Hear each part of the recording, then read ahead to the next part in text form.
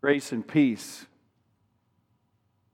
and wisdom is ours through our Lord Jesus Christ. Amen. So there should be put on the slide there, the next slide would be a Franklin gull. Do you see that seagull? They migrate from Canada to South America every year. Recently, I heard a parable about a Franklin gull that I don't think the pastor that shared it made it up. I think he got it from somewhere else, but it's worth sharing. It's a modern-day parable. I'm going to pass it along. There was a Franklin gull that was flying south for the winter and got a late start. And so he got caught up in an ice storm, and just like an airplane can get grounded by ice on the wings, it grounded this gull because as the moisture in the clouds froze on his wings, he got stiffer and stiffer until he kind of ground down, and barely crash landed into a soft plowed field in sub-freezing weather, and the snow kept falling. How many times a Franklin gull had flown over herds of cattle and done his business and laughed as it landed on the cattle and they could do nothing about it. Along came a cow. It had to go. Went right on top of the Franklin gull. And he thought, God's getting even for all the times that I've done this to others. And this is my demise. This is my judgment. This is the stinky, judgmental end of my life, and my sins are coming home to roost. As he lay there frozen and gagging, covered in manure. But then something magical happened. If you've ever seen a cow in a sub-freezing day go, what do you see coming up off the manure? Steam, because it's 98 degrees at least coming out, and it thawed out the ice on the wings of the Franklin gull, and gradually he was able to get up out of the mess and fly again. While he was thawing, though, the storm that he had been flying in had passed. The sun was coming out, and it saved his life. You can see the parable, right? So the thought is, when God works out your life, it's going to be a stinking mess. No, that's not it. God works, in Romans 8:28, the Apostle Paul said, God works everything for our good. I'll read it to you, it's on the screen. And we know that in all things, God works for the good of those who love Him, who've been called according to His purpose. That is almost as well known as John 3:16. It is a very comforting passage. And it reminds us of what that parable reminds us of, is that while it looked like this was a judgment of God on his life, it was actually, he had thought too soon, right? It was actually his rescue. And that what looked terrible was actually a great blessing. But it came through great struggle and trouble. And we can all relate to the parable of the gull and to this verse because we all have stories. We're sitting here, standing here, being here as people in a senior service who've lived a few years, haven't we? And so we've seen how we were like that gull, thinking things were awful and maybe God was finally judging us by the way it looked. And then we realized He was actually working out a great plan in grace for us. We've also rejoiced as believers in the stories of the Bible, like we heard about Joseph, haven't we? How God let Joseph was given a dream that he was going to be ruler and all of his family would bow down to him, but he had no idea that it was a 20-year suffering route that would get him there, right? But we see it in the pages of Scripture worked out and we rejoice. But Abraham and Sarah have a similar story. In their late years, after childbearing years, they're told they're going to have a baby. You'd think it'd come quickly, right? And actually it's 25 years of waiting. And their saga is there in the same book that Joseph's life is in Genesis. Moses had the same thing. Had an inkling that he was given special treatment in Egypt to be in the king's house, the Pharaoh's house, so that he could be a deliverer of Israel. But when he went to try to do it, God gave him a 40-year delay, remember? And he learned to trust in God all along the way. In the stories of Exodus and Numbers, you can see it there.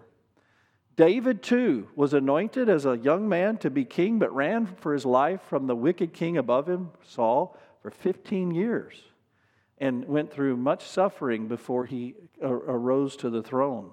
And it was amazing circumstances that led him to the throne, even being the best friend of the heir that lost the kingdom when his dad lost it, Jonathan, right?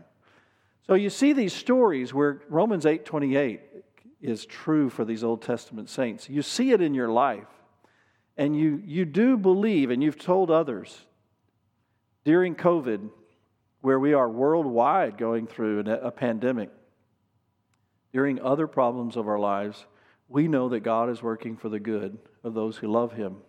And we say it with some experience that we have, that He's worked out things in our life on earth too. But we know that in the context of life, it will not always be that we see how He worked it out. We will not always be like Joseph, who said, I see now that God was using my troubles to raise me up to save many lives on earth. We know that according to what we had thought and hoped would be the evidence that God is working it out according to our good, that it would be, we had thought it would be some kind of visible deliverance in this life, and yet we know that often it's not. Right? COVID kills. Cancer takes people away. Heart disease is deadly, the number one killer. Car wrecks and trouble and sorrow and changes through the election do affect economies in ways that may never return to what they're supposed to were once. We thought they were supposed to be or once were, or something that we hoped they would become. Things don't always turn out the way we plan. So Romans 8:28 cannot mean that what God is up to is writing a story where in your earthly life you end up with your ship coming in the way you think. Right? And you've learned that too as Christians who have grown to live through a lot of things, and you've lost a lot of people that you dearly love. In spending this week meditating on this text, I've thought about this. At the age, I'm just barely in your club. I brag about barely. If it's 55 and older service, I'm 57. But I got here early because I had a heart attack at 43. I know more about meds of heart patients than some of you. And usually that's a geriatric conversation, right? So I'm in the club. Here's what I've thought of recently in meditating on this text. I think I'm at the point in my life that from the close, if I drew a circle around the people that I know and love and trust the most, more of them are in heaven than on earth. And I bet it's that way for you too. Where there was a time when you were younger that they were on earth and not in heaven. But more of the people that you love and trust in this inner circle have passed on to glory. I remember some of you have been here long enough, you know Pastor Harold Johnny, dear, godly saint and wise Christian. And as one by one his close friends passed to glory, with tears in his eyes and a lump in his throat, he said, there's not many left that are my kindred spirit, Don. Romans 8:28, if it means it's working out in this life on earth, is woefully short, isn't it?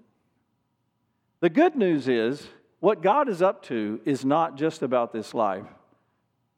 He certainly is a God who mercifully, graciously works things out for our good in this life many thousands of times over in ways we don't even know about. But it's still not the big thing. The big thing is something deeper and something bigger. And now, Molly, this is why I call Romans 8:29 the stepchild, because it's a stepchild in the hearts of Christians because we don't even know the verse. We know Romans 8:28. We've memorized it. We'll quote it. We'll hang on to it. But Romans 8:29 is the same inspired scripture as Romans 8:28. It's in a context. The whole chapter is about suffering, especially the second half. And we do well to make Romans 8:16 to 39 a best friend of ours, because it teaches us wisdom about suffering. And it cleanses our heart of the silly Franklin Goals idea that God must be punishing him. And it teaches us what he's up to. So I hope, my prayer for you that came to be with me, and anybody who'd listened to this recorded sermon, is that you would no longer say, I don't know what God is up to. You don't know what God is up to on the shallower level of how he's going to work out COVID in your personal family's life or the world, but that's not a very deep question anyway. The deeper question is, what's he really trying to accomplish? Well, God doesn't try to accomplish anything. He just does it. We are the ones that try to accomplish things. So Romans 8:29 says what he's up to. For those, whenever you see the word for, that's connecting it to the verse before it. For God works it out for your good. For those God foreknew, when did God know you?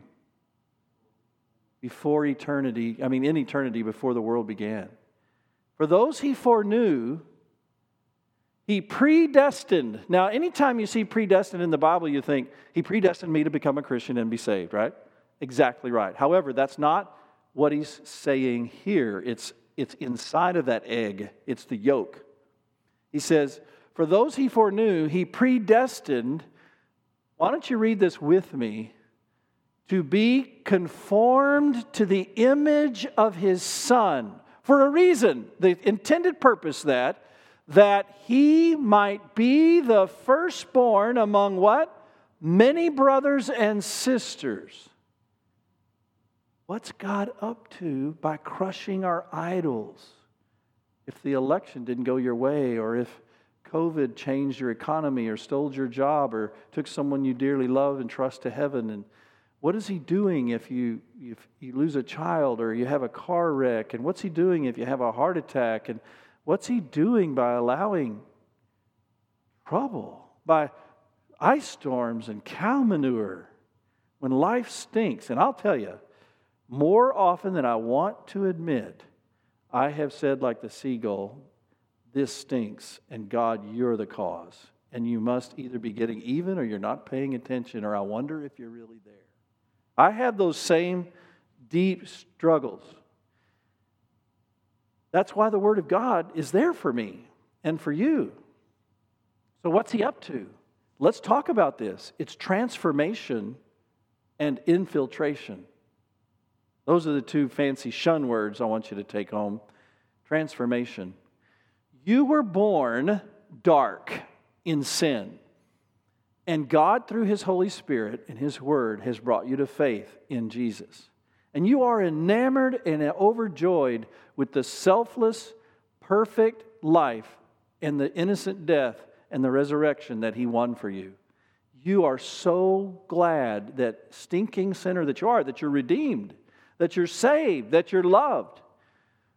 That message of salvation that redeems you also restores you to what God always wanted you to be, which means you have to be transformed from what you were born to what He wants you to be. And God is patient and gracious and loving. For a moment, take Joseph, Old Testament. Little nose in the air, teenage boy. I had 2 dreams. God told me that the meaning of the dream is, all y'all are going to bow down to me. You hear the cockiness? Yeah. Next day, second dream was the second dream. Then he said it again. So much so that his dad goes, are your mother and dad going to bow down to you too? Yep. But God needed to change him into being that selfless, because as a young teenager, he's the kind of guy that would get even, right? He kind of tattled on his brothers a lot, remember? But God humbled him and broke him and crushed his idols and made him hopeless and caused him to be betrayed and sold, betrayed, lied about, forgotten. All the sins, social and emotional sins that would wreck a person and make them bitter, right? He crushed his idols. But the one thing that stayed for Joseph was, God is gracious to me, Romans 8:28, He's working things out for good. He loves me and He loves people. And so what remained after the purging and the purifying process was a man who sounds like Jesus.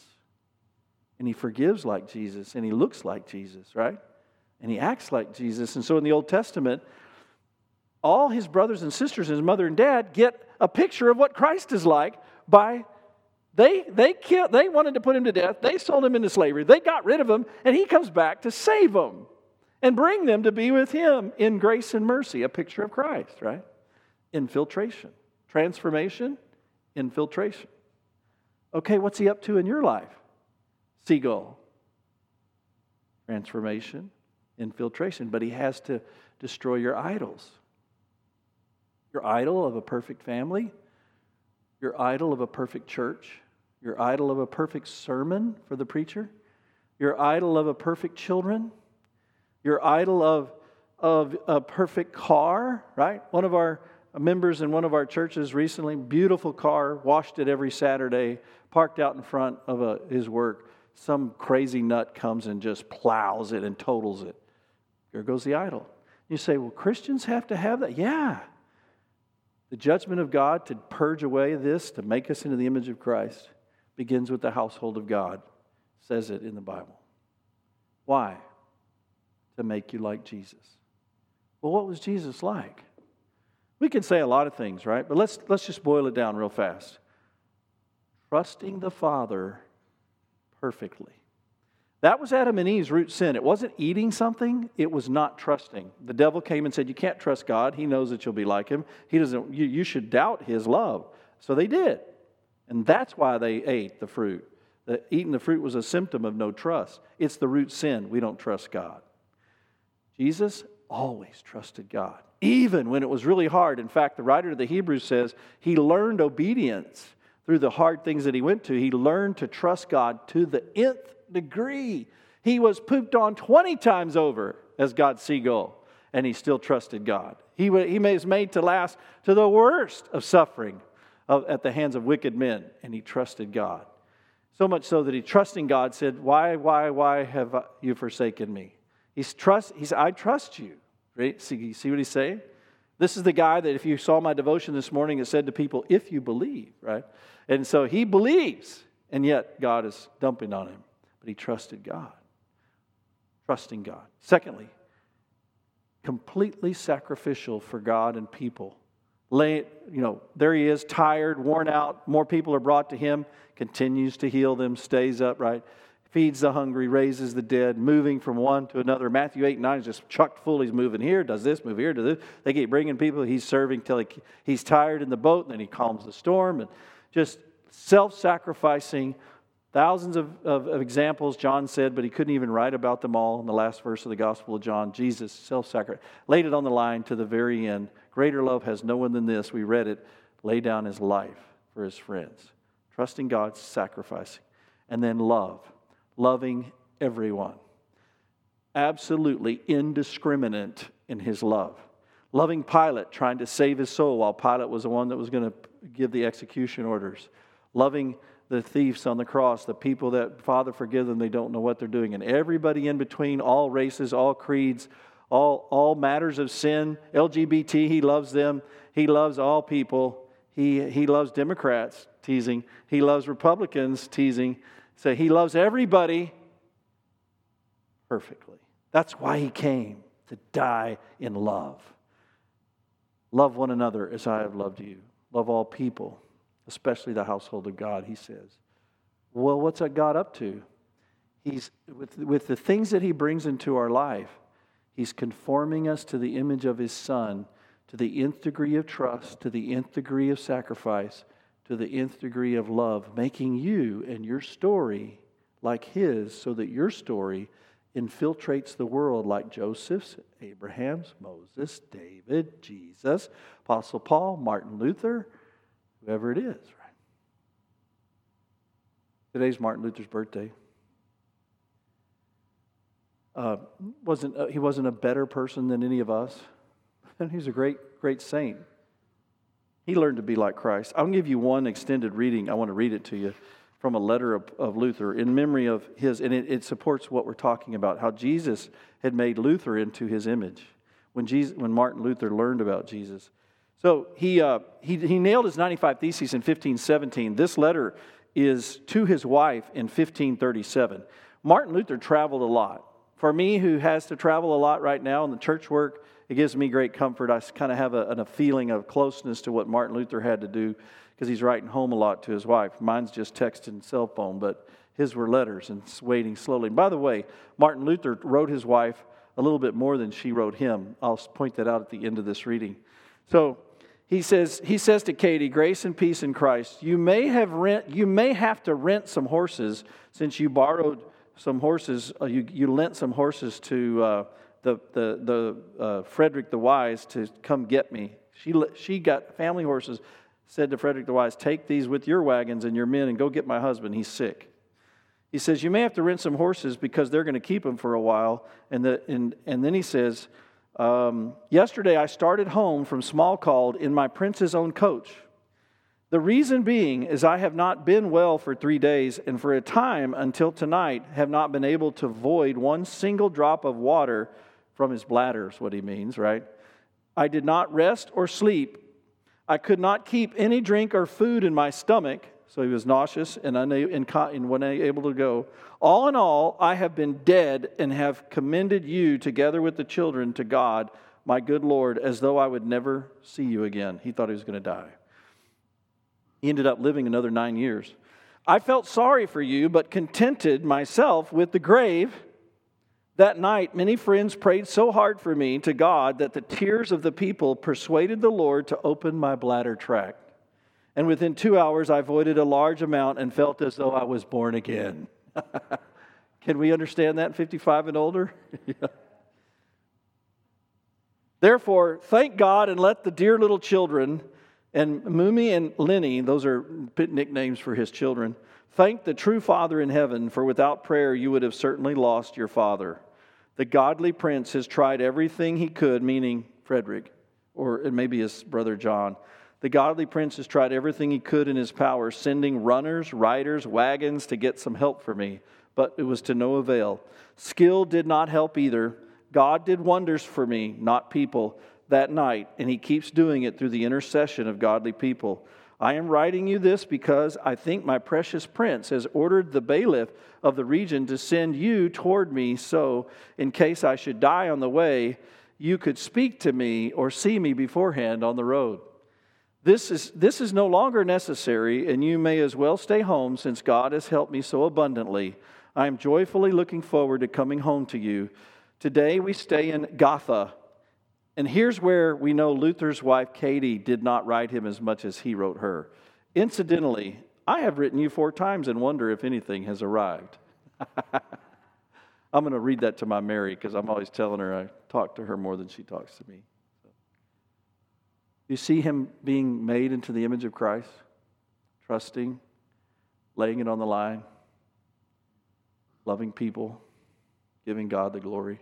You see what God's up to in your life? Raise your head, Franklin Goal. Look to the skies. Your Lord is transforming you, and he's infiltrating the world with your story. And the sooner you start talking the faith that you're experiencing inside, the sooner your testimony will affect your family and your friends and everybody who knows you. And they'll read your life like I read Luther's. And that will be God's goal, that they would read your life and see him. Amen.